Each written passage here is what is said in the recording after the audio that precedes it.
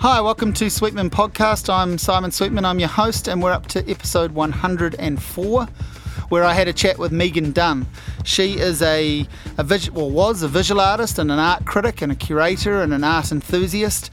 She's a writer, and she's written a book that's just been released called Tinderbox. Now, fantastic read this, and I guess it's a novel. It's also a memoir. You know, there's that term non-fiction novel. Basically, pretty much everything that happens in the book happened to her, it's her life. But it's also, a part of the book is about her trying to write a book. So anyone interested in writing should read this book. It's also a kind of love letter and a farewell to a particular type of bookstores. She worked at Borders, and that was one of the reasons I wanted to talk to her. I loved the book and would have been interested to talk to her anyway, but I also worked at Borders, and we didn't know each other. We worked in different stores. She came back to New Zealand and managed the store that I worked in after I'd left, but it was quite a bit of a trip down memory lane. So we sort of get into talking about retail, and we mentioned the great David Sedaris Christmas Story, and we talk about all sorts of things that frustrate retailers, and the death of music stores, and the death of video stores, and the death of bookstores. And then her other big area of interest at the moment is, or it's a bit of a lifelong obsession, is mermaids. She is researching a book about mermaids, and she's interviewing all sorts of professional mermaids. So we finish off talking about that. So it was a lively chat, this one. I really enjoyed it. And yeah, check out Tinderbox and check out Megan's website, which I'll add in the notes, and I'll include a link to a couple of other interviews and podcasts she's done, because there's lots of good chat and lots of interesting stuff around the story of this book, Tinderbox. So thanks as always to Yeasty Boys, Le Petit Chocolat and Tea Leaf Tea, and this is me chatting with Wellington-based writer Megan Dunn. So much of your life is in the book, in big parts, and then just small little observations and moments as well. It plays out like this, non-fiction novel / memoir. Yes. Yeah. So before we get into discussing the book, talk me through, I guess, a little bit about where you grew up and how you found books and art and writing and the things that you've got involved and how those came into your life. Okay. Well, like most writers, I would have been read to heaps as a kid, and I was that type of child that always had their head in a book. I read something by Judith Kerr, the writer of Mog the Forgetful Cat, yesterday, where she had an interview in The Guardian and was saying, people, lament screens and all the rest of it now for children, but actually when she was little, reading was almost a negative. You've got your head in a book. And, and it just jolted me back to experiences I had in my childhood where it was a negative too. Yeah. So books have always been very much the texture of my life. My dad, who still lives in Lyall Bay, when I was a teenager, he was selling books to libraries, and he would often travel around the country doing that. And I do remember being in a big, bleak warehouse as a teenage girl out in Lyall Bay, having to help him one holiday because my parents were separated, boxing up books and all the rest of it. Yeah. So that's a big part of my life. In my family, art is also in the background, especially on my father's side. My uncle is the art historian Michael Dunn. But that, I grew up with my mum above an old people's home, which I lived in when, we lived in a granny flat above it, and mum worked nights there. I had quite a solitary childhood, reading and painting terrible Colin McCann-esque paintings with rollers on the porch above an old people's home. Yeah. So art was the thing that I thought I was going to do, and it was my first degree. I went to Elam first, and then writing kind of kicked in increments afterwards. Yeah, yeah. And what's like creative writing or the journalism stuff to begin? I guess every writer has like bad poetry attached to them. Absolutely. And it might become good poetry, but Yeah, as a teenager, I wrote horrific bad poetry that I thought at the time was about love relationships, like a bunch of love relationships I'd never had, I might add, but I realise now was somehow about the weird symbiotic relationship I have with my mother.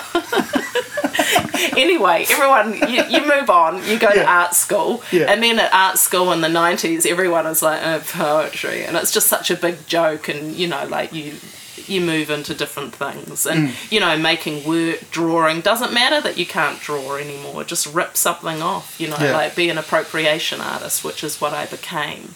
So the first types of writing I did were essays, which I wrote for university, and reviews, art reviews. Very early on, I set up and ran an art gallery called Fiat Lux, an artist-run space, with my best friend when we were at art school.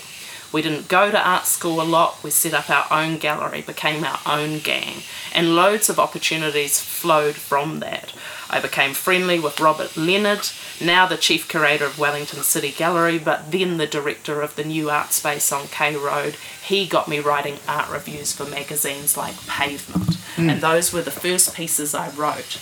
And very quickly, what happens in New Zealand, I think in a small ecosystem, suddenly everyone just wants you to write about their art. You'll probably be familiar with this to some degree. Yeah. So that's what so that started to overtake my own identity as an artist. And I do remember saying to friends, I felt like I was a butler for other people's talent, you know, always opening the door for them. Here's Jeeves on hand in the background. Oh, just whip you up a quick little art review. Yes. But I also enjoyed it. I think the essay is really my natural form, but it's taken me a long, long time to realise that. And the essay is quite a mongrel form. Like we all carry an opinion of it from high school, but actually it doesn't have to be so fucking boring. Well, I feel like because Tinderbox is a short book. Yeah, very short. And as I was, I mentioned to you briefly before we started recording, I basically read it in 2 sittings, and I'm sure a lot of people could read it in 1. Yes. I was just on a flight with a kid, so understood. So I got through a good chunk of it on a plane, and as I was reading it, I thought, this is really a giant essay. That's another way of looking at it. All this sort of hybrid fiction, non-fiction, memoir stuff. Yeah.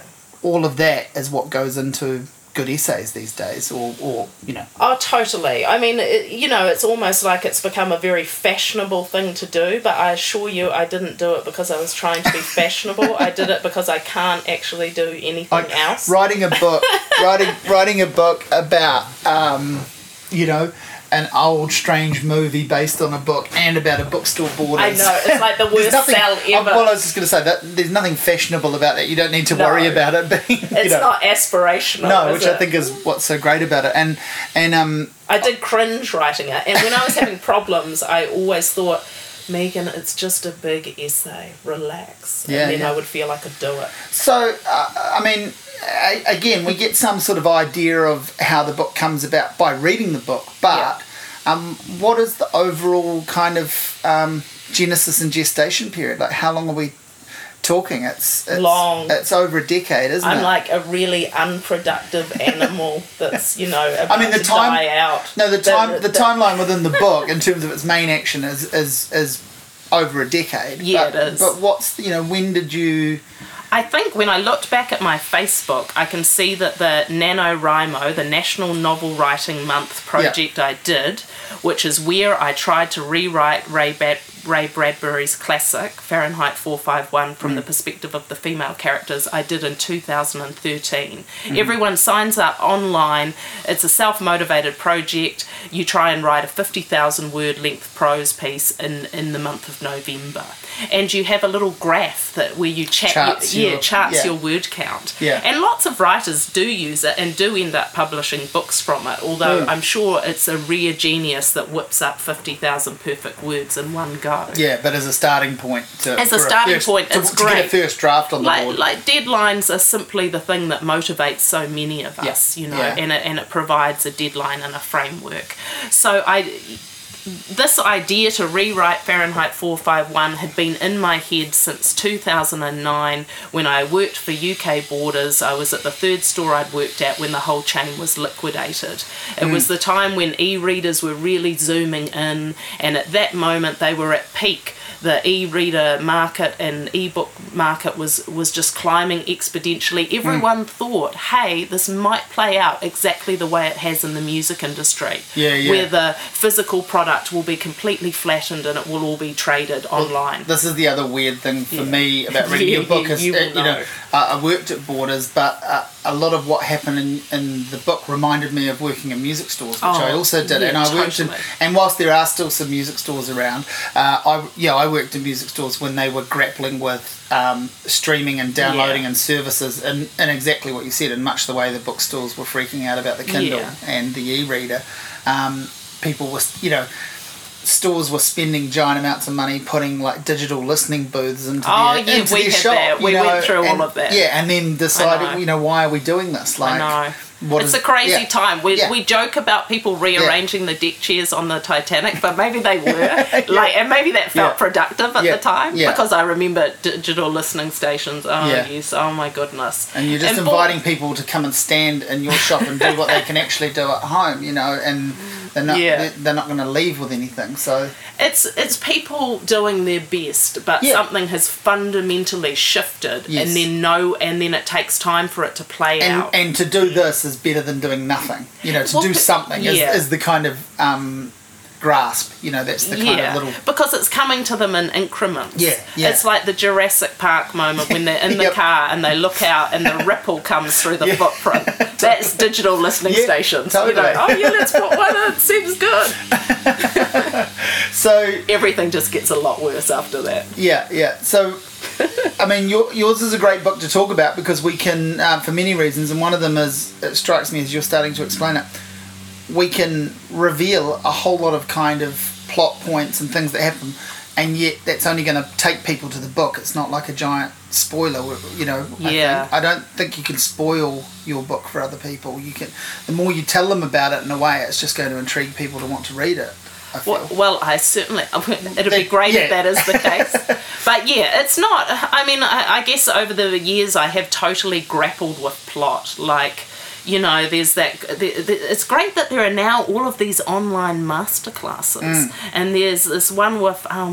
who is it? John Grisham, not him, James Patterson. Yeah. And he's saying focus on the story, not the sentence. Yeah. Well, of course, like most literary marginal writers, I wouldn't know the fucking story if you threw it in my face like a pavlova. I'm all about the sentence. Yeah. So Tinderbox happens sentence by sentence, but gear shifting it between scenes, between modes, between my life, Fahrenheit 451, Ray Bradbury's life, the filming of the movie of Fahrenheit 451. There's a lot of story, but there's not really a plot spoiler to be had here. Borders goes down. Truffaut's movie of Fahrenheit 451 is his worst experience ever, and he never makes another film in English. And, Ray Bradbury's Fahrenheit 451 will always be a classic about book burning, about Montag, the fireman, who has a kind of intellectual awakening in a society where books are banned and, decides to stop burning them and start reading them. And so there's sort of metaphor on metaphor in your book, or layers of it around dreams going up in smoke, things being burnt, things being that you have a relationship in the book that doesn't last the duration of the book, for example. People have been a lot more interested in that than I thought. Yeah, but it's all these little things that are and obviously you're documenting what it was like to run against the clock to try and write, and that and all of that. So I did a first novel which was semi-autobiographical in a totally different way, and it didn't sell. And I do remember one bit of feedback I got on it which was quite lacerating when but it was probably true, was when I lived in London still, and this guy said, look, a novel is like a watch full of all of these ticking parts, and if you to explain everything that's worn down and not working in your book is just too complex. But somehow the image of a clock stuck with me. You have to have this race against time. So throughout Tinderbox, that's the timer that I'm writing to going off. The timer goes off, and so many of us are doing things on timers which are always to hand on our wrists and our phones, and so it plays with that motif. I feel it's quite an obvious one, but it seems to work, and it seems to keep the momentum on the text. Driving it helps the feel of the book racing along very nicely. And I was going to say before, when you said deadlines sort of drive all of us, and particularly writers, it's like, and you might have experienced this with art writing and stuff. The worst thing you can do to a writer is say, "Oh, just do that whenever." Then you just the writer usually just disappears to the back of the head, doesn't it? Yeah, it does. If someone says to me, "I need that tomorrow," that's actually great. No matter how stressful that is, that's great. Like, cool. Because then it will happen. But if they say, "I'll do that," just do that sometime in the next few weeks.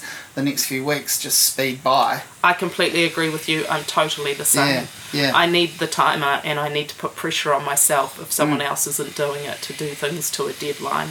Yeah. But the other thing I thought, reading your book and thinking about this write a novel in a month thing. So when I was writing a daily blog, I was pumping out words every day for, I don't know, 8 or 9 years. And so it's kind of like, it's like literally the best and worst thing that can happen to you as a writer. Yeah. Because you're just chucking stuff out. And just making the assignment, meeting the deadline. But obviously you get better as a writer and you get faster and you get a bit sharper, but then also you start to go, oh, well, this, I'll fix that tomorrow. I'll write a better thing tomorrow, like today's writing will have to do. So, so you also get a bit sloppy within that? I think I find quantity usually will provide quality. Exactly. So upping your volume and doing anything, I think usually does improve it. But that's based on my life experiences and watching other artists. And often looking at artists, when I look at a show, it's often now, as a middle-aged person, quite obvious to me the amount of time they might have put into it. Not even into the physicality of the show. You just start to be able to clock it, right? This person... Or you go to an art school crit, you have to do it. I do that very rarely, probably for a good reason. But you look at them, you look at their work, and you think, okay, you're not making a lot of work, obvious. Yeah. No one's making enough work, and that is the main problem of most people. So find a way to up your ante. And, for me, all of the art writing I've been doing, although it takes me away from kind of my own feral creative projects, it has kept me producing copy to deadline. And I love that about journalism. I have no journalism training, but 2 of my best writing books are by an amazing American journalist, and they're just an absolute practical toolkit. You can go to anything. What's wrong, flabby middles, this, it's all there. And a lot of stuff is just simply improved by craft. A lot of things that one can't bring to life can be improved by, just real nuts and bolts stuff. So another one of the themes in the book, I guess, is this notion that working in a bookstore is gonna, being surrounded by books is going to help you write. Yeah. And whilst it does. I could speak. I've worked in a couple of bookstores, including Borders at one point. There is a kind of beginner rush of being around all of these words and all of these books and being able to access them. And so I think there is this feeling early on, well, this is great. And then, but it's a real kind of killjoy for your passion as well, isn't it? Like when you recognise that, in those sorts of stores anyway, like 90% of customers just want the latest Stephen King, or whatever. Like, not that there's anything wrong with Stephen King as a writer, but they just want the latest in the series. They want 50 Shades of Grey, or whatever. That gets quite soul destroying in a way. And at the same time, you don't want to judge customers for what they're up to, but it sort of becomes hard not to. Yeah, I guess you notice that there's a trend, or a trend is kind of the wrong word, but. A lot of people will read a few books, and, for whatever reason. Usually when I read these books, if I do, I discover that they're very good. I don't think that these people are all, off the hizzle. Yeah. I think they've cracked on to good books. But yeah, it is a love-hate relationship. I mean, definitely at this time in my life now, I have a 2.5-year-old. I work, I juggle my own writing. I'm reading less than I ever was. I can't get through books. But when I worked for Borders, I read so much as a single person or a person without a child. I could take books home, I could borrow them, we could bring them back so long as they were mint. I'm sure that was the same, and I read a lot, and it was helpful to me. Yeah. But yeah, I mean, there are all of those soul-destroying aspects of, oh my God, what do you do if you find out that you're not Sophie Kinsella? Or you're not you're not Stephen King, you're not even Margaret Atwood. I mean, why did you even think you could be? Yeah. And then you find yourself in a totally marginal place. And I think no one can fake a book. Yeah. It's quite hard to fake a book. It's a big commitment, to actually, there's loads of bad books out there, but to actually get through a book as a writer, you have to have tried. You can't just churn it out and go, that'll do. Like, there has to have been thought and commitment, Yeah. And I remember thinking this. I wrote a book a few years ago, and it's it's a coffee table book type thing, really. But it's, I don't know how many words it's got in it. 50 or 60,000, I suppose. So it's certainly a book. It's not a pamphlet. It's substantial. But I remember just going, how the fuck am I actually going to do this? Oh, I'm going to do it by turning up and just grafting away at it, and it's going to happen. I'm going to go and interview these people and get some information, and then I'm going to drag whatever information's been crawling around in my head forever, and I'm going to, we're going to knuckle down and get this done. And that's sort of how it happens. And that's really, when it comes down to it, that's really how books get written. Someone sits down and just spends the hours. Yeah. I've been a junkie kind of for reading about, how to write books of one form or another. I think a lot of it ends up being driven by personality and temperament, the way you approach things. But yeah, at the end of the day, to write a sustained length of prose, there aren't many that fulfill that in the 3-week Kerouac mythical burst. There's not many. Most people are having to write in a it's more endurance. Yeah. Even for a small book, like it's been a feat of endurance. Yeah. So take me back for a minute to the sort of pre this book and pre leaving New Zealand. That when you get into the art writing, what's lots of people talk about the art world as being kind of bitchy and it's close knit, certainly.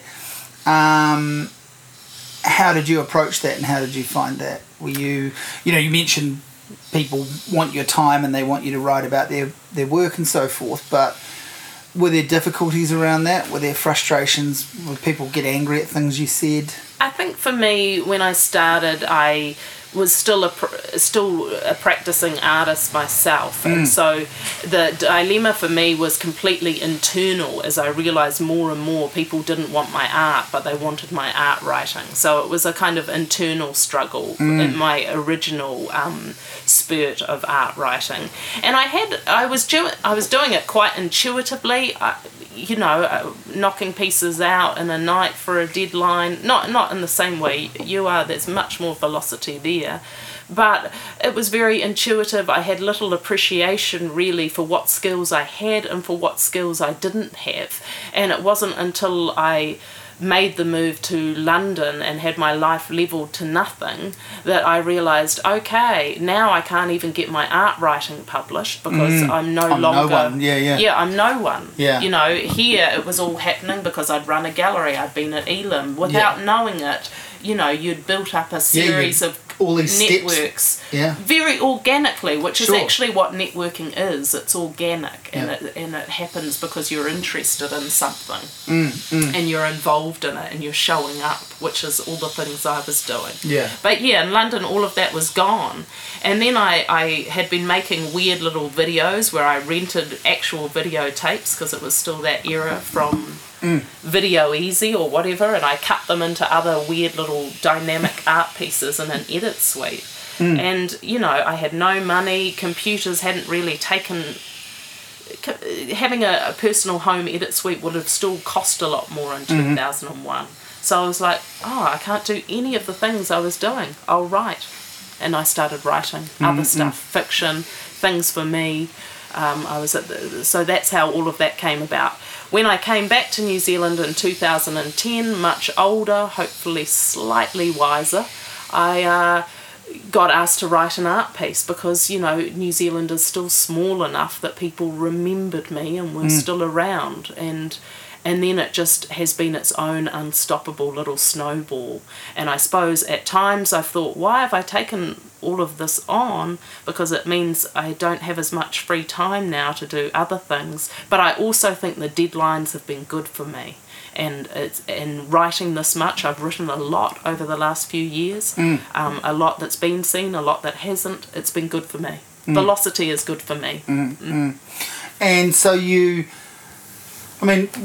what makes you go to the UK? Just the classic sort of. Oh, just the. We'll go and have a look. We've got a time for the OE. Yeah, I was 27. I think then at 28 the visa thing would have gone. Yes, so I did the 2-year holiday visa. Then I shacked up with an Irish guy who's mentioned in the novel. Yep. We got married. Very common. Lots of New Zealanders on those 2-year holiday visas got into relationships with British, UK-based people, and then got married. Yeah. To stay, and that's exactly the trajectory that happened for me. So I don't think there was anything particularly interesting about what I did there. And I think New Zealand's changed a bit. It feels to me, maybe I'm being naive, but like there's some kind of cultural renaissance that's happening. Definitely the New Zealand self-esteem I think is a bit better than it was in 2001. Like culturally then it was still quite low. Well, and you there have was all talk of the brain drain and all of that. And you have all these stories now of not just the big people like Lord and stuff, but you have all these stories now of like bedsit artists, whether it's writers, musicians, visual arts, that their work is discovered overseas first. They're so connected. Yeah, and in 2001 that wasn't the case. No, it was just the beginning of that connectivity. And everyone felt they still needed some sort of weird validation in New Zealand first. Yeah. And we're pretty slow to give that, You can't rely on it. Yeah, I think the need for that OE in the same way, maybe it's lessened. I guess I can't speak to that too much, but I do think that the cultural self-esteem is healthier, and it has had these big signifiers like the Eleanor Catton Booker Prize win or Lord. But, there's a whole lot, there's a whole lot. Cohen. Yeah, that's right. Yeah. Yeah. So you work in a bunch of different Borders stores. I did. And then I worked across 3. Yeah, and then they one by one they sort of are closing down around you. They all closed at the same time. Oh, right, yeah. Like, I had been at Islington, which is in London, a very busy store. Then I went to Borders Norwich in a small city, completely different demographic. That one-size-fits-all Borders formula really didn't work. Like, in the London stores, it made sense to be open till 11 p.m. There were still people there, the city stores. Norwich, the local managers said this is ridiculous. They were right. After 5, it was a ghost town. And then you for months staffing it until 11 o'clock at night. It was ridiculous. Well, that sort of happened here. Yeah. I remember. Lambton Quay was I remember my interview for that job. 2 people from Australia came over and said, what sort of competition is Borders going to have in Wellington? And I said, well, there's this and this and this, named all the chains. Dymocks was still around then. But the real competition in Wellington is Unity Books, and they just looked at me like I was an idiot, and they were like, nah, that doesn't count. Yeah. And I was like, well, wait and see. And look what happened, And then I remember arguing with them about, you can't be open till 11 o'clock at night on a Saturday in Lambton Quay. It's a ghost town, exactly what, it's a ghost town after 5 or 6 o'clock, certainly, and it was. And they did eventually pull those hours back to about 7, and it was still a ghost. Still a push. Yeah, I know what you mean. It's very pronounced in the city like that. Yeah, whereas, again, in Auckland, the structure of that main big store, which was a real destination for me for many years before I worked in the chain. I loved going to that store, and it was a great store in its heyday. And it was right to always. It was in the right place to always get some foot traffic. Yeah. I know what you mean. I know what you're saying. I think really the chains went down because. Yeah, I can understand their confidence, thinking, we will take the indies out. Like, chain stores had taken indies out, across the world for years. But actually, when it happens, size, the largesse of something becomes its problem. Like Borders was built on a model which also retailed CDs. It devoted a lot of floor space to CDs and to DVDs. And then both of those markets completely plummeted. And then the book market started to be challenged, not only by digital, but also online shopping. And when I first started at Borders in 2001, Amazon was just a blip.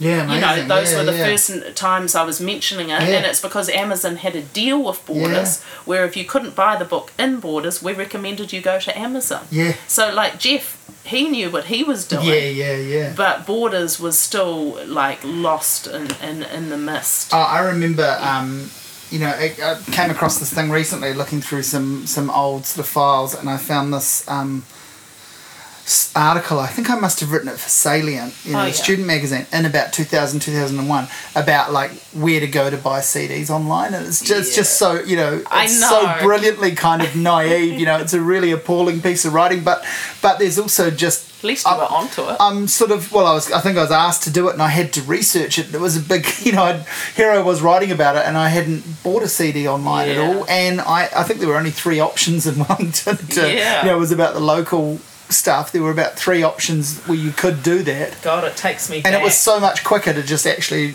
get in the car or get on the bus and drive into town and go and buy it then. The ease and the rapidity which the online shopping in general has grown, I think, just quickly surpassed so many of our expectations. And maybe even the people behind them. Although I think there are great or perhaps terrible, whatever way you look at it, visionaries who have been able to predict that this is a growth market, and they've been right.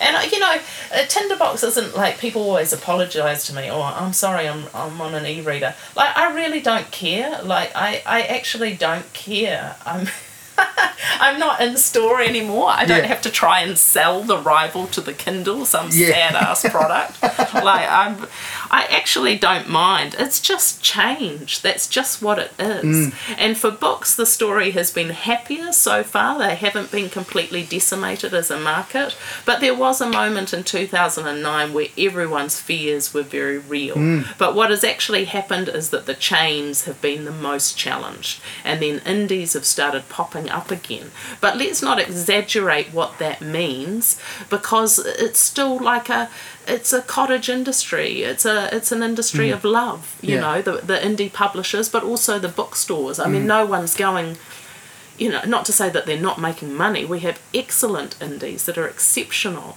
But, I don't think book selling isn't run by capitalist pigs. Exactly. On the shop level, on the shop floor level of indie book selling. Yeah, exactly. And lots of people, I read your interview with Hera, and I thought like that was a great example of like lots of writers do go and work in bookstores. Yeah, they do. Or lots of people who work in bookstores obviously are interested in words, they're interested in reading, and they either become interested in writing or they were anyway. Yeah. So, in a way you've got this kind of great market for your book. And that there are lots of people. It's very niche. Well, there are lots of people that are interested in books about books. Yeah. And books about writing, and not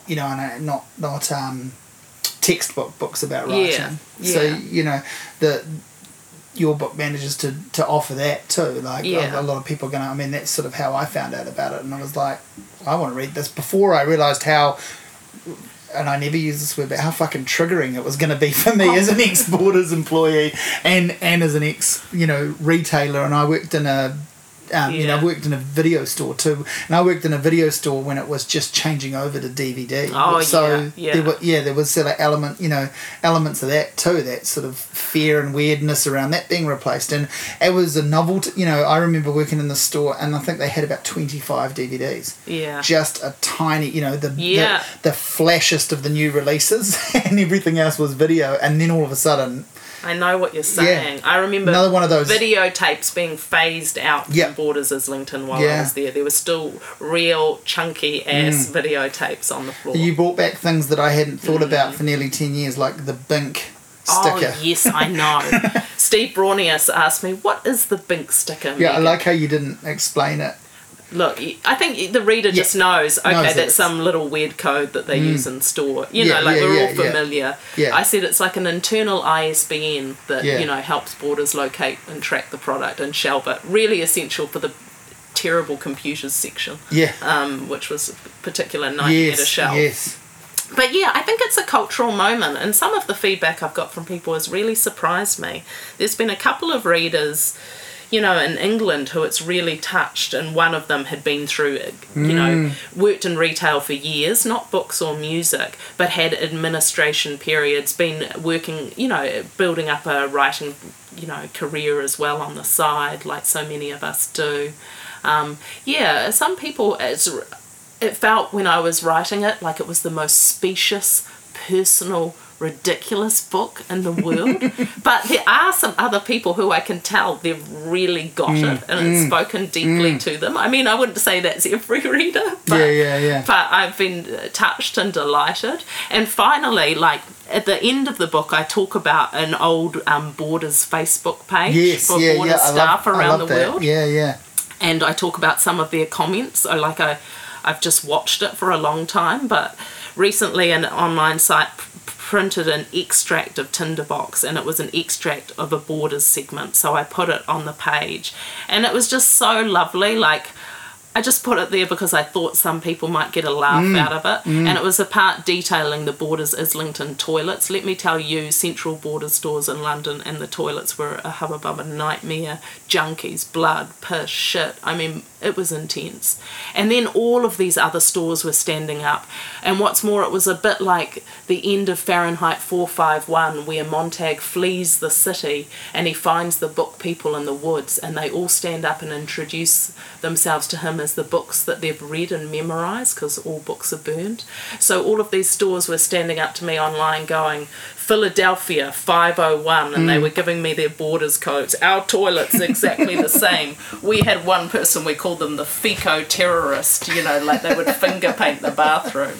Or someone else was like, store 305, Carolina. We had, we had this person who, it was Brian's alien poo. The mystery of Brian's alien poo, and Brian was the manager who'd had to clean up this poo that looked, subhuman. It was cute, I was touched. There's lots of little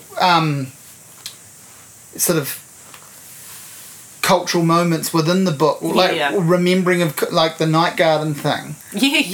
Which that was before I had a child, but I can remember friends that had a kid that suddenly this was the biggest thing in their life, and so it made me think about situations like that when I worked at Borders too. I mean, I was there for the whatever it was called, the Deathly Hallows or whatever, the official Potter, last Harry Potter before they rebooted it. So was I. And I didn't read Harry Potter. I read the first one and thought it was garbage. Yeah. And I didn't bother reading the rest of them. And I'll probably read them with my son now or soon, and maybe I'll get the point of them. But I just thought it was shitty writing, that first book. So it was not for me. But I still got swept up in this fucking giant thing that was the worldwide public, worldwide embargoes and video cameras on, on shrink wrapped pallets of stock. That's right. We weren't allowed to crack into them. Signing confidentiality, signing away. Every staff member had to sign that they would not. The Harry Potter launches were intense. Yeah.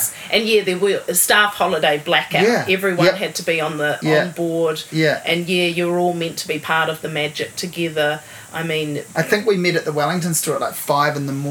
Oh yes, the manager decided that everyone could have breakfast in the cafe first because it was going to be such a big day, and I think the doors might not have opened till 7 or something. Yeah. But there was a queue, 500, 600 metres down the road, for people that had pre-ordered it. They wanted to, and it was this. We were not equipped for it at all. It was massive. It was mental, and the manager, lots of people dressed up and stuff, and the manager was wearing this kind of like witch outfit, and about halfway through the day, she just got it stuck in the fucking escalator, and so that took out she had to tear herself free from the bottom step of the escalator, and then we just had several hours of people complaining, why do I have to walk up the escalator, why haven't you fixed it? Yeah. Well, someone, might have nearly died. They got caught in it. Sorry about that.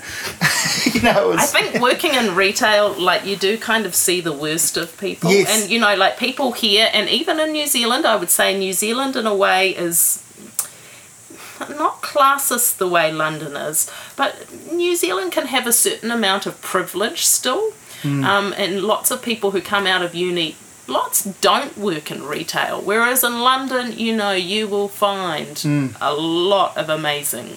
You just can't predict who you're working with, who they are. But there's this opinion, retail, it's unskilled work. Yeah. Yeah, it is not unskilled work. Exactly. To explain why someone needs a code for a toilet. It is not unskilled work to explain to someone why their $100 special order book can't be returned on medical whatever for their son that they now no longer want. I mean, these sound like small things, and granted, they're not, changing. They're not, open heart surgery, but it is quite skilled to work with the public all the time, and you do get a lot taken out on you. Well, I was not good at it. Yeah, I was going to say, it's not just skilled; it's fucking annoying. You really do see the worst in people, and I guess you have that. Like, I remember we used to talk about, like, one really great customer experience kind of got you through the day. Mate, you expected to have half a dozen or a dozen fairly shitty or average experiences in a day, and unless they were diabolical, they tended to disappear pretty quickly. But a really great customer experience stayed with you for the whole day and longer. That's true. I still and again, all of the stuff has sort of I'm so long out of retail, but it really came flooding back reading the book, and I really got quite emotional reading about the Borders Facebook page, which I didn't know existed, and frankly wouldn't have anything to do with myself, but just thinking about how those sorts of communities that end up, because I guess when you're like in the UK there's been a lot of books and documentaries about the death of the record store, for example. And I've read a few of those and watched a few of those, and people get very emotional about it. Well, understandably, these were these were clubhouses. They were. Yeah, they were. And I think for America, Borders started in America. They saw the best of the chain, like people who'd been there from the get-go. They saw the best of it, its early growth. They saw great stores, and then they saw all of this terrible decline. There is a community of staff that, I love that Bukowski quote, hell boils with laughter. I can't remember if it's from Post Office, but, I think that's a retailer's comment. Like, you have a lot of great fun with the other people that you work with. Post Office might be the great 3-week novel. Yeah, well, allegedly that was written in 3 weeks. Well, yeah. Probably. So that's certainly one that kind of stands up and is coherent. Is what I mean. If that really did happen in 3 weeks, and it's quite believable with the amount he wrote. Yes, he was prolific. Yeah. But I love that line, and I think that's a real. Yeah, that's a retailer's experience. There's great camaraderie, but not just in retail, in lots of jobs. It gets you through. And there are also great experiences with customers, and I've had them too. And in fact, the longer I was in retail, I went through a really jaded period, and then I kind of woke myself up out of it, and then I started having better experiences with customers again, and I found that I could attract more of that to me. And that was good too. That was a good lesson in just, snapping yourself out of something. You come back to Wellington and take the job again, and then... I got the job over Skype. Like, after Borders went down in the UK, it was a really hard time of my life. That happened late 2009. We were all made redundant on Christmas Eve. Obviously, we knew it was coming, but you're playing out a company in liquidation at Christmas time. Brilliant for the liquidators, but like hell on earth for the staff. I mean, it was crazy busy. And, on the final days, you're down to fill a bag for a few p. And, everyone's... Well, not everyone is sympathetic, but lots of people are sympathetic, and it sounds horrible, but in a way that's hard too. And I do remember the children's author Jacqueline Wilson being in the queue with her big bag full of books and saying her own books. She was buying I don't know what top up stock. I mean, fair dues. Everyone was there. Yeah. But I'd just been having this shouting match with a couple who were convinced I'd shortchanged them something like 2p. Wow. And they went at me, and I just had enough. Yeah. And it doesn't take much for me anyway. I don't know how I lasted so long in retail. Well, really. I was deeply unsuited. When you when you were talking about that, I was going to say, have you read that David Sedaris story, the Christmas one? Oh, the Santaland. The Santaland Diaries. What a masterpiece. Well, when I was in the CD store and Borders, like that was like and even I think it was part of my therapy from getting out of retail. Oh, no. I think the last 2 Christmases are the first 2 in about a decade I haven't read that. I would reread the whole book, all those Christmas stories, but particularly the Christmas Elf one. Oh, that is just so good. Yeah, I laughed so hard. And that bit right at the end, where it says, what is it? I don't want you to. I want to speak to your manager or whatever, and that's all. And then the manager says, I don't want you to, when you write your letter complaining, I don't want you to say that I'm a bitch. I want you to say, I want you to say you're a fucking bitch, because that's what you are, or whatever. It's just so great. I've mangled that. But, like, that just stuck in my head as a retailer on Christmas Eve. Like, if I can get out of Christmas Eve without having this interaction, I've done really well. Yeah. I think if anyone listening hasn't read it, you have to go and treat yourself, because it is just pure gold. Isn't it? And you feel the realness of it. Not to say I don't love fiction, I do. But, like David, you know that he has worked as that fucking elf, and you know that he chose the name Crumpet as his elf name. It was all... And then the little flirty routines with the other elves. And then there was, like, they would navigate them around the queue to Santa's grotto. Yeah. The different types of Santas he describes really well in their techniques. And there was a window like on the chain, and they would say, look through the window and you can see da-da-da. Yeah. And David would say things, look through the window and you can see Cher. And then someone would look through the window and then Cher wouldn't be there, and I'd be like, well, duh. And then he describes that great sort of, it goes off into like, as his sort of story essays do, they fluctuate between essay reportage and just great fiction. And there's these bridging moments in that story where it's like, I watched 2 dads get in a fist fight in the queue waiting for photos, and then that's it. Like that's a line, and then that just hangs there. And then we watched a kid. A father take a kid and the toilet was full, so they just piss up against the Santa's cave somewhere and stuff like that. And a woman just flings a dirty nappy into the... Oh, God, you're bringing it all back. Yeah, you've read it more than me, but it is great, and I did love it. And I actually thought about it on the way over here, because I was thinking... Oh, funny. It was real funny. Just this morning, I was like, I have to ask you about that, because I wonder if you'd experienced that story kind of in the way I had, like it sounds like it. Yeah, totally. I remember getting staff to read it, basically saying, read this book, on your break, read in the Christmas period, take this away and read this overnight or whatever. It'll kind of give you a little perspective on what's going on here on a smaller scale. He nails that intensity of that time of year in retail so well, or in a department store. So Christmas redundancy and these horrible customers, and then you take... And then I went and worked for 6 months for the furniture store Habitat, with a 2-hour commute across about 3 trains each day in London. It was like the worst time ever. I tried to sell my first book, had a bit of interest, then it didn't work. All of the border stores were liquidated. I went to Habitat. It was horrible. There was a very patronising manager at Habitat. I was a manager, but there was a very patronising general manager where I was trained, an old theatrical guy who'd worked in theatre. He was kind of wonderful, but also awful. And they gave you this He's broken by the experience of retail himself. You were given this huge manual that you had to read for your Habitat training. But, I'm a reader, so I read it in one day, and I was just left with this book for a week, which I'd read on the first day, and I kind of went up to go, what should I do next? No, don't ask me what you should do next. You have the book. You have the da-da-da. I just had an awful week. I was exhausted. I think I burst into tears, which is kind of out of character for me. I was pretty worn down. And all I remember about that manager was me trying to form a relationship with him and saying, I hear you used to be in theatre. And he went, back when pussy was a kitten, darling. That's just always stayed with me as his 1 minute line that I remember him by. But it was horrible. I hated it. I miss selling books. I didn't want to do just any type of retail. Habitat had beautiful products, but it was in trouble as well, challenged by online retail.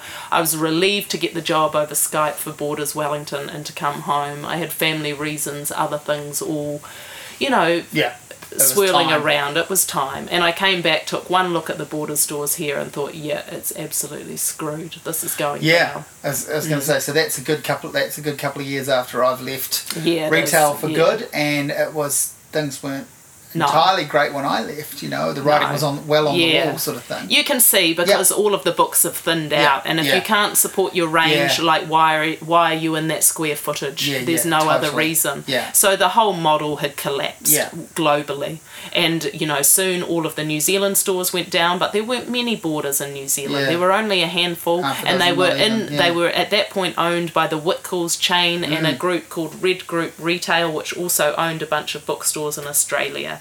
And fortunately Whitcoulls survived here, but I knew I didn't want to work for a Whitcoulls model store. Range is where my heart is, and when there's no range I feel quite sad. So I was lucky enough, I got a job as projects manager for Booksellers New Zealand, and I worked in an office capacity supporting membership stores across New Zealand. That job was full of different joys and different challenges, but it was nice to be back with some contact to bookstores with range. I enjoyed that. But it was also nice to leave. I just feel like I never want to think about the problems of the book world again. And I'm glad that the moment has passed. But sometimes I'll get people give me little offhand comments about, or e-readers, I never thought they'd last or whatever. And I thought, just because the waves have rolled back, I don't think it doesn't mean that the tide's not going to come back in again. Because what is happening with the digital zone, it's an unstoppable force. Yeah, that's right. And I don't think this is entirely the end. I mean, I guess nothing ever is. I've always found it kind of odd, the animosity a lot of readers have to the e-reader, though. I must say, I mean, you can see there are books in this house. We buy loads of books, although we're slowing down because of money. But and I go to the library every week and get books out. But I've got a Kindle as well, and I read lots of stuff. And in fact, I read Tinderbox on my Kindle. And I was, when you mentioned that before, it's like, I'm not going to apologise, like you said. Why, it was just, I was on holiday and read about it. That was the quickest way I could get it. But I found what won me over about the Kindle was being a parent and having, you could have one hand free. You could feed a baby its bottle when you're up at night, and you could read with a reading light on. And when you're up and when the teething and stuff, and you're soothing children in the middle of the night. That's what got me into reading. And so weeks will go by where I don't open the Kindle and read anything. I'm just in library books, I'm just in bookstores. And then, going on holiday and just taking one tiny little device on holiday rather than a stack of books is, so for me there's room, just as there's a tape deck, a CD player, a turntable, and then there's a computer with a cord plugged into it, and actually most of my daily listening is Spotify these days, but I still jump away from that to go to all those other formats. So I find it weird that people have, they think that there's an integrity and a loyalty. Did you used to get customers used to come up to us in Borders and in the CD store and sort of talk about how proud they were for buying CDs rather than burning them, and it's kind of like, well, everyone's fucking burning CDs, even people who buy them. Who gives a shit? You're not. None of your money's going in my pocket, or particularly in the artists. Who are you? What are you proud of here? I think there are still people who. I mean, it's fine if people who identify strongly with one format and feel that there's a beneficence, I guess, in that format. Sure. I suppose I guess it's interesting, but I think there's only flux, and really people are quite able to toggle back and forth between multiple formats, multiple browser windows even. I mean, yes, I'm not saying I think it's all positive, but I'd chosen Tinderbox to look at it, not to just take the easy road and look at it as though it's all decline. I felt like there was a responsibility to look at some of the benefits of technology, which is why I tried to reboot the dog as kind of a friendly figure, having recently watched Black Mirror. Oh, yes, oh my God.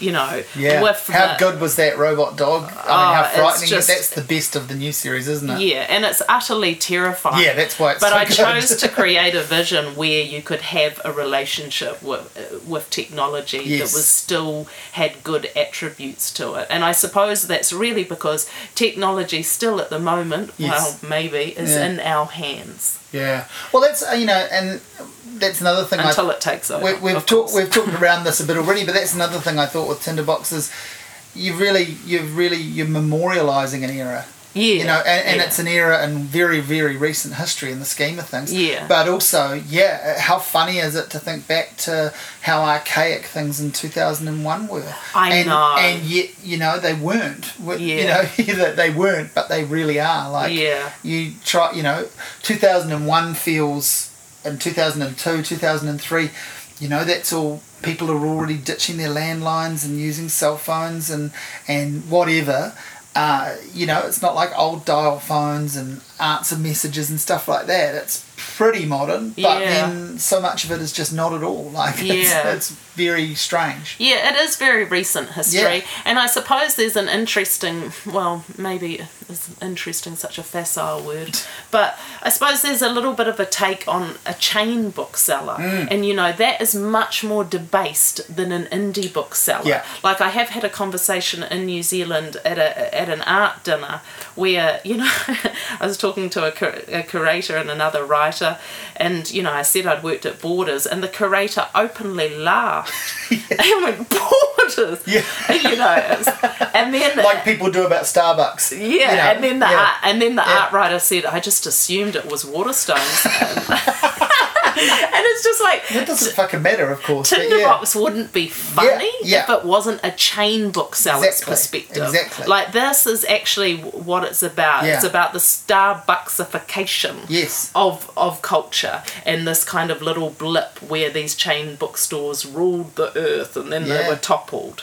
And that's one of its strong strands. Looked at through the motif of a future without books, and Bradbury's idea of book burning and anti-intellectualism is kind of turned around to being a future where maybe there'll be no physical books, maybe it'll all just be in the cloud, maybe just multiple kind of little riffs and realities there. But it does strike me that I wanted to look at that debased figure. And someone else was very kindly and kind of generously trying to say to me the other day, and it's interesting because, you wrote about your life, your life's not special.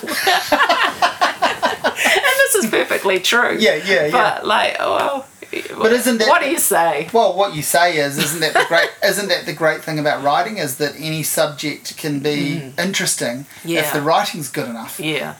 And within being good enough, if it's honest or playful or satirical or whatever the thing that shapes it, but the writing has to be good.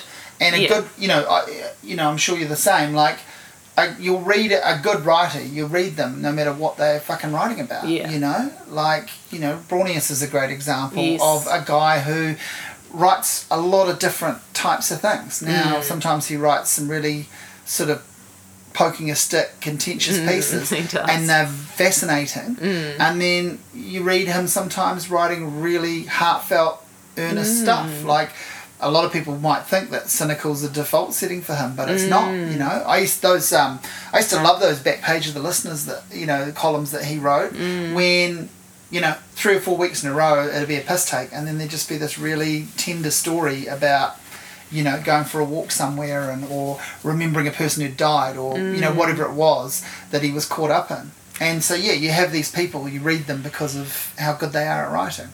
So they make anything interesting. I think Tinderbox is a kind of performance of voice, and a lot of it is funny and has a particular edge to it. But there are, but it also dips and has different emotional moments too. And you need a bit of texture to any sustained length piece of writing.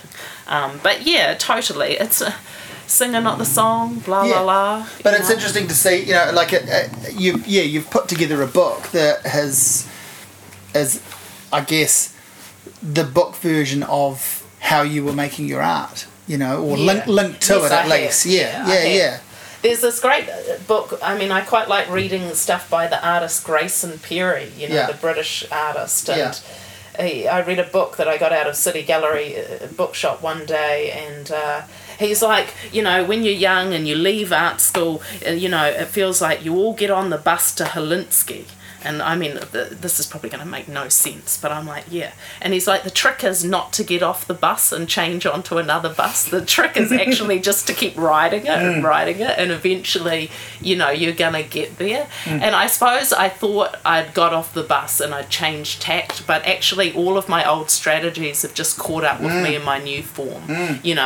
Like all of the techniques I did, cutting up videos and cutting up stories, have come back to haunt me. I have desperately tried to write other types of books, but it seems like I've had to reconcile that my range is kind of, I don't think I have huge range, and I have a strong voice in one direction, and at the moment it's just better that I go with that, and Tinderbox is the productive version of that, and hopefully the stuff I'm starting to work on now, hopefully I'll be able to bring that forward in a similar but different way too. And you get a little couple of a few pages and mentions of Aro video in there, which is a nice little touch too, and because they're going through their version of struggling to maintain their relevancy, or what however you want to call it, and yet they are a vital service to a lot of people still. Yeah, and I think what interests me about them and about so many stores, like with Borders, it's easy for people to think, oh, they were crap stores and that's why they went.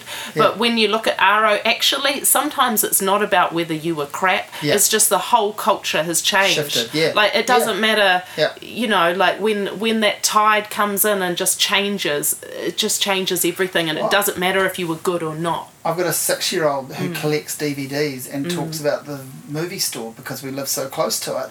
And for his 6th birthday party, he invited people around to watch a DVD, and I think most of the kids had probably not seen a DVD. Wow. Already. Or quite, probably 50-50, sure. because they watch Netflix or whatever, or their parents, stream movies for them one way or another, or they don't, whatever it is. And he was very excited about showing them the DVD, and he had movie tickets that we'd got for him that he gave them like they were going into a little movie theatre, and he's obsessed with this whole world, which makes me sound like a terrible parent, but that's what he's into, and we it's really fun, but we keep sort of saying to him, like, you're going to be the like I was the weird kid who talked about records at school when everyone was playing CDs. And I'm like, I can see it happening all over again. But there's something quite neat about that as well. But there is a real romance to the indie store too. And, and I guess a lot of us are just, I think we just live in such conflicted times. I mean, maybe that's always been said. I'm sure it's always been true. But now we increasingly have to think about, and can't stop thinking about, where did this product come from that I'm holding? What kind of labour made this? Where is it? Where am I buying it from? Where's this? Where is all of this traffic of money flowing to and in and out of? What's happening here? And we think that about everything. What are the ethics around?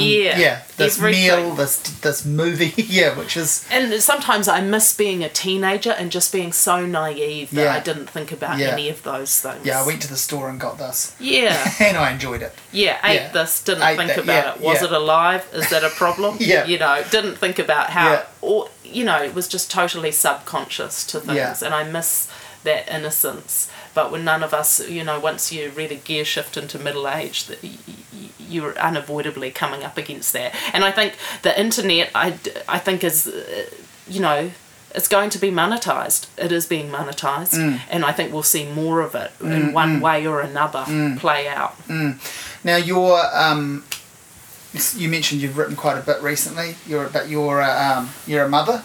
Yes. You've got a young child. So how do you make that all work, and what's coming out next? Some of the writing is for you and for you alone or whatever, but how are you making that all sort of fit? I think it's pretty jolly difficult, but, at this age, I know there's never going to be another way. So I'm just got that pressure on me to do what I want to do. To get it done. Yeah, to get it done. Yeah. I work part-time at City Gallery. I'm a contractor there. It's been a godsend because I've had flexibility, which you need with a small child, because they will get sick all the time. Yep. Certainly a feature of my first year. I've been very broken, like I've been tired. I've been in the worst physical shape of my life. But my writing's been in good shape. Like, my writing's in good shape because I write a lot. Fern, my daughter, didn't sleep through the night for 2 years, and I found that just really took it out of us. Yeah. But what I'm working on, I work on a number of art writing projects. I've got another project coming up soon, writing on the next Ruth Watson work on the 4 plinths outside Te Papa. And I'm also writing a piece about professional mermaids, which will be in an upcoming issue of Canvas. And mermaids are really my big focus area now. Yeah, now how did you get hooked on the mermaids? Well, I always loved Splash. Yeah. I loved Splash when I was little. Yeah. Saw it, loved it, thought it was magical. Is that one of the movies you made your own version of? Yes. You cut it up? Yeah, I cut it up in art school. Yeah. And I remember just being told, this can't be about Daryl Hannah. Just this kind of intellectual rejection of Splash and Daryl Hannah. And then it was, just a couple of years ago when I looked out at the world and the internet and saw all of these professional mermaids, people buying or making full silicone tails and working in one capacity or another as mermaids, often children's entertainers, entrepreneurs, underwater models. And so I could see that some of their tales were clearly directly inspired by the Splash tale. Right.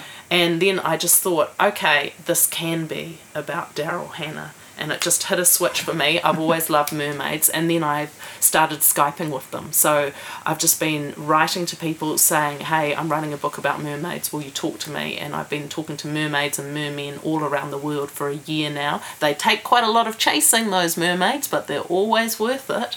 And just digging into their worlds and into the way, I guess I think it is another story that's similar to Tinderbox, which is about people wanting to be, at the crest of their own narrative, like the narratives people are writing into their own lives by their, by this profession. And, why do little girls want to be mermaids? Yeah. I'm just guessing that there's a kink fetish side to mermaids too, is that completely outside of what you're looking at? I think the majority of professional mermaids are not working in an adult capacity. But I will look at the more long-term association with mermaids, and obviously I was sort of thinking we about have a strip club called Mermaids, and I was sort of thinking about there is a pornography industry of mermaids. The opportunities for a person working in this, being involved in this industry, if there are sort of gateways like there are in other situations that lead people into, adult industries and pornography and stuff.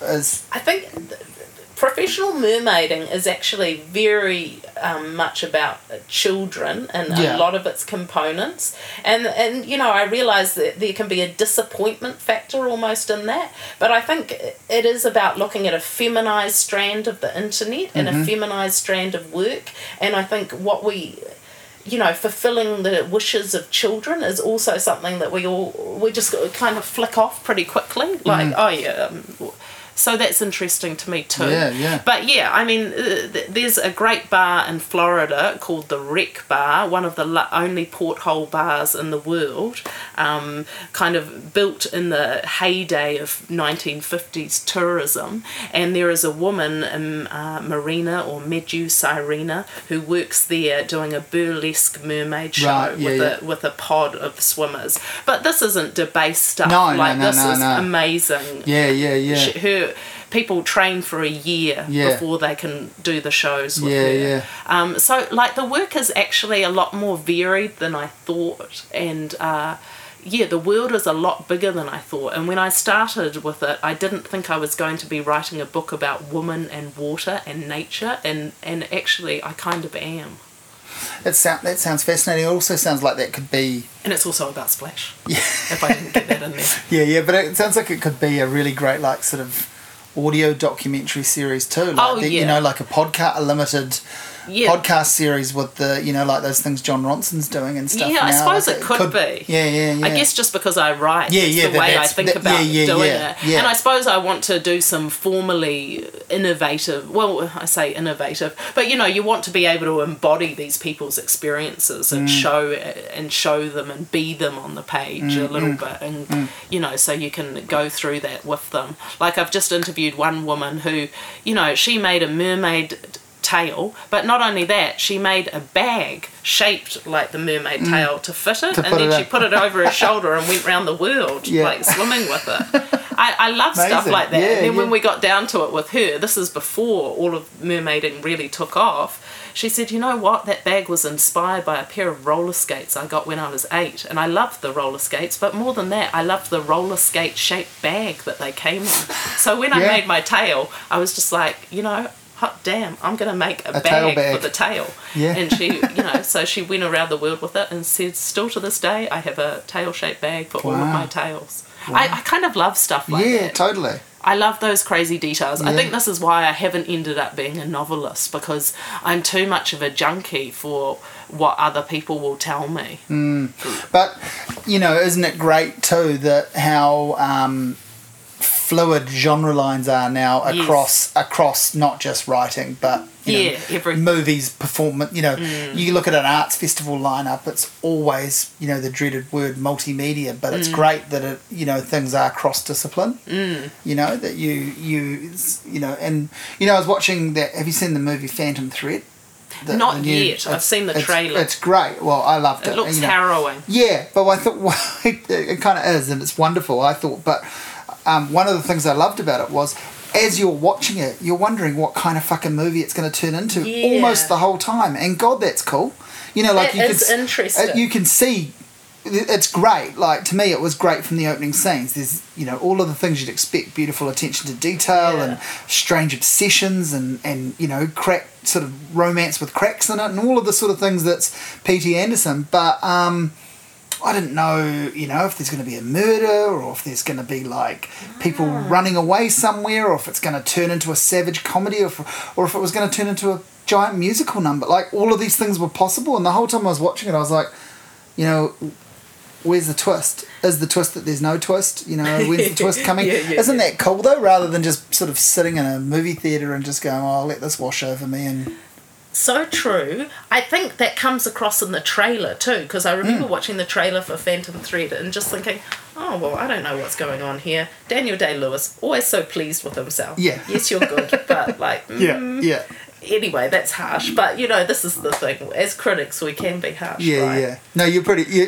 That's true, but he is great. But he is great at the same time. But yeah. I've read some people have been whinging about it and thinking it's absurd and stuff. I sort of think that's great. I've read some good reviews of it. Yeah, it's. But, you know, it's just sort of like... And it is rare, but, too, I watch a lot of TV to let it wash over me. Sure. And, you know, at home, I mean, I don't go to the movies for that. I go to the movies less, of course, now that more's available from home. Yeah. And you have a child. Yeah, indeed. But, I love to go... And I think people like to know... You know, you're training the reader what they're reading. And that's why people go back and back to various forms, because there's an experience that they want played out. And it's played out in this crime novel, or it's played out in this romance novel, or even with literary fiction, which is very debased at the moment. You know, white middle-class people, you know, ruminating over cups of tea in their relationships. You know, some people want to go to that. There are great literary fiction works too. Sure. You know, in a muddle, looking at a puddle, relationship falling apart. That's cool. Yeah. Like, don't ban those people No. The thing is that we actually want it all. You know, and when I think that the art world is too pretentious, or the work has gone too far away from society or the community in general, I oscillate on that, and I just swing round and round on it, because really one wants Fred Astaire but you also want Lee Bowery too. And, you know, Fred is going to be way more, like, palatable to most, but if I had to give up Lee, I would be gutted, you know. Yeah. And so I think with art that's really right on the edge, you know, you need it all. You need your mainstream and you need your avant-garde.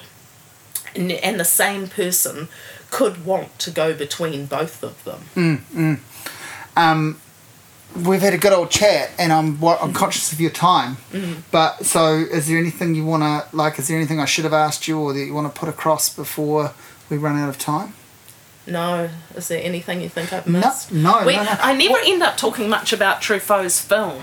No, and Like, what do I say? Go and watch it. It's a failure, but it's an interesting failure. I haven't seen it yet, but, like, that was one of the things I sort of stored away reading the book. I have to see that. And I love those kind of car crash failure things, you know, like, yes, I it's love, so interesting, you know, when you unpack them. It was really good reading, you know, Questlove, the drummer from The Roots. He wrote this really good book, his memoir, where he did a whole section about how, you know, he wants to go to someone's, you know, all the sort of, you know, your great artists like your Neil Youngs and Bob Dylan's and whatever, and how they've all got a failure album in their catalogue, and how that's the most interesting thing to him, and how, you know, he went and spent ages listening, like Stevie Wonder did this, you know, incredible run of albums in the 70s, like none better kind of thing.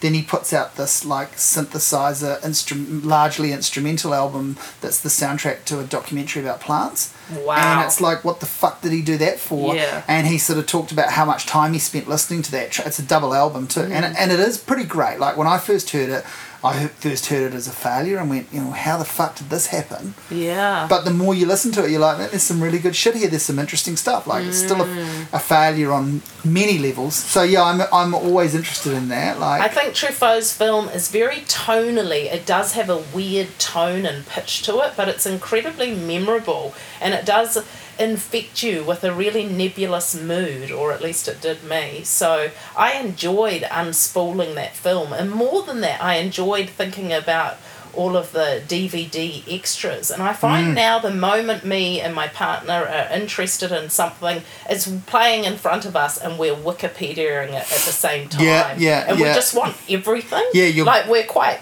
disappearing down the rabbit holes as it's happening, going, what else has this person been in? What else did they do? Obviously not at the movie, but at home. You just kind of, you want it all. Totally. It's like a terrible greed, isn't it? Yeah, it is.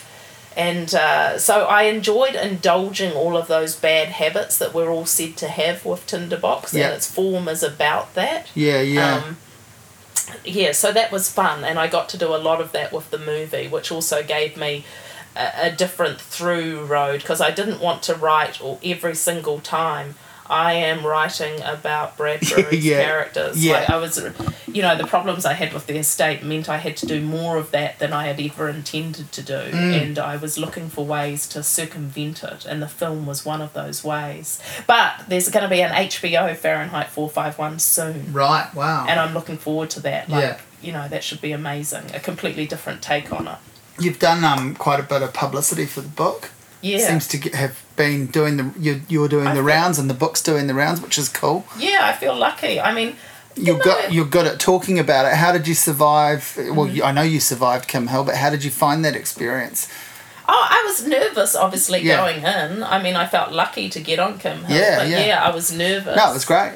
And I wasn't expecting to be taken apart, but still, I wasn't. It's in the back of your head, though, right? Yeah, it's in the back of your head. You know, like I had this. I went on Kim Hill when my book came out, and we had the book launched on the Friday night, and I was going on Kim Hill on the Saturday morning, and we went out for some drinks, and a guy said, one of my friends said, "You better not drink too much. You've got a big day tomorrow." And I said, "It's not that big. What?" And he goes, "You were talking to Kim Hill," and I was like, well, she's hardly fucking gonna hit me up about fracking, is she? You know, like I've written a fucking book celebrating a whole lot of New Zealand music. Like she might read a couple of angry emails at me, because some people might write in and say, you know, you didn't like that band that we like. But that's fucking walk in the park. I haven't done anything wrong. You know, I'm not being asked to defend. But then I got in there and I was like, oh fuck, like what if she tears me to bits? And then she did not. It was good, you know. But I found it good but intimidating. Yeah. When I went out, I didn't necessarily have the feeling that I'd nailed it, but then,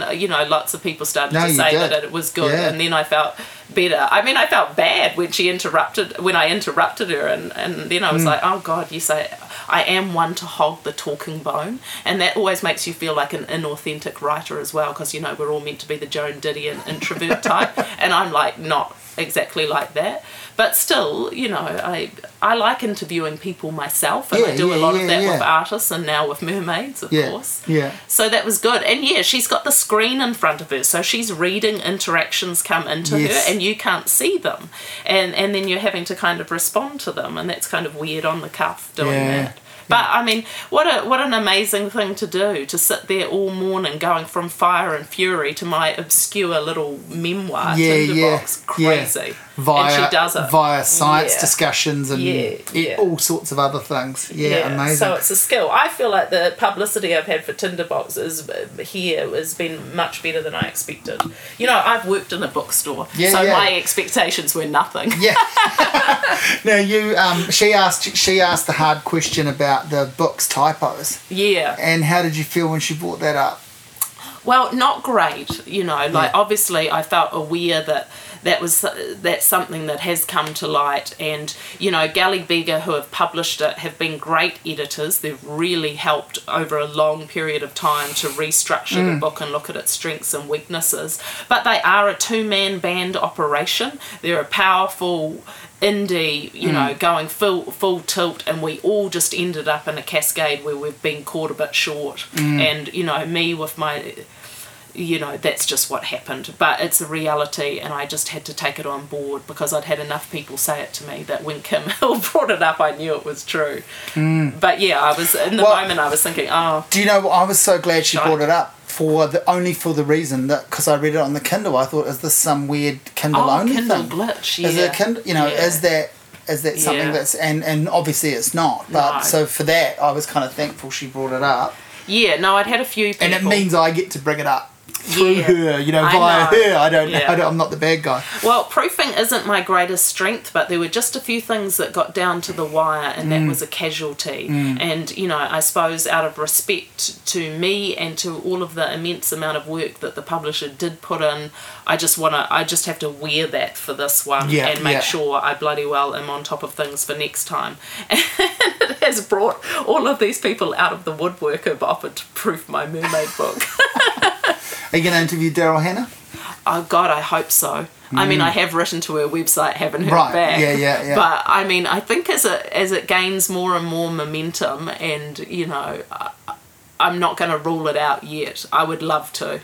And it's very interesting because she, in her later life, has become a real activist. She's in a relationship with Neil Young. Yeah, and she's a big environmental and they both activist. Are separately and then now together. She's massively and I think that says a lot for the current ecology of mermaiding too, even though I completely recognise she is not a mermaid. Yeah. And so do the mermaids in the business. But probably the most famous professional mermaid in the world is Hannah Fraser, who saw Splash when she was young and made her first tail at 9 years old after watching it, sewing together orange tablecloth. And started swimming in her pool. So Splash is like so much more than one might think. Wow. Well, hey, it's been, I mean, we've never met before, so it's been great talking, because I feel like I've met you through this conversation. Obviously, I sort of met you through your book. There's enough of you in your book to give people a good glimpse into the things that have gone on in your life, but there are parts of my life that aren't in the book, I would like to say. Like, one of the things that surprised me was you go to daycare to pick up your daughter, then someone says, oh, I read your book. And then it's like the shock of my obscure book being read by someone, and there's a feeling of wanting to apologise instantly. And then she's like, now I feel like I know too much about you. And I suppose I thought, oh yeah, I guess in a way you do, but in a way you also don't, because I have still selected what I've shown. And it is still a performance. On the page. I see. I had a brutal experience with that. I had several years of walking in and out of daycare with no problems. And then one day I reviewed a Robbie Williams concert. Oh, yes, I know about that. And the week later, I went into daycare and I had parents and daycare teacher. All of a sudden, they all knew what I did and wondered how I was. So that was kind of weird, yeah. Yeah, criticism is a very, very volatile area, and I kind of tend to work at the nicey end of it in art writing, and I hesitate to call myself an art critic. But sometimes I wonder if that's a bit lame of me. But it's a real hard thing in a small environment to front up and put your shtick down. Although everyone is doing it behind closed doors. Yes, Criticism is just a formalized version of human behaviour. Well, so you can see again, like all of these different strands of your life and background are in the book, and the way that you sort of, I mean, you don't name names maliciously in the book, but the way that you name names and use real names a lot of the time and real situations struck me as that's come from your background of essay writing and criticism and and fronting up. Like there is a confidence there that there might not be in a first-time novelist who has not published criticism. These British guys who I met at the London launch, really great guys, have done a podcast called Unsound Methods on experimental writers. And they were like to me, we feel like you were pretty out there, with names and stuff in the book, and, like, how did it feel to be, that mean? They said a better word than that about people. And I was like, oh, what names? I thought I was totally mild. No, I listened to that. That's a good listen, and I'll include a link to it in this for people because that's a good listen. But it was funny when you said that, because I thought the same thing. Like, it wasn't like you named and shamed. As I say, there's nothing malicious about it, but clearly they were kind of like in awe of the fact that you. I thought maybe it is a Kiwi thing, and I would have things happen to me when I was in the border stores in England, and that would be slightly different cultural experiences that people aren't used to. And I've recently interviewed an Australian mermaid, and I found, I'm really on a level with her. She's a real straight shooter. And at the end of the conversation, I said to her, God, here I was in the morning ringing up this hot blonde babe, thinking, what the hell are we going to talk about? And at the end of the conversation, we just had the frankest conversation ever, and we were just laughing about it. But so there is a certain straight shooter element. I thought, I could have been so much worse about people who I worked with in those stores, and I'm sure they could be horrendous about me. Sure. As time got on, all I was interested in doing was bloody merchandising. I just wanted to be left alone to make displays. Anyway. Yeah. Hey, thanks so much. I look forward to updates on the mermaid situation. Situation. Yeah, let's call, I don't want to label it as a particular kind of piece of writing. So I don't think we can at this point. I feel like a few different things are going to happen around that, right? Like, I think so too. Yeah. I think so too. Mermaids are bigger than Christmas in my world. But thank you. Thanks for having me around. No, it's been great.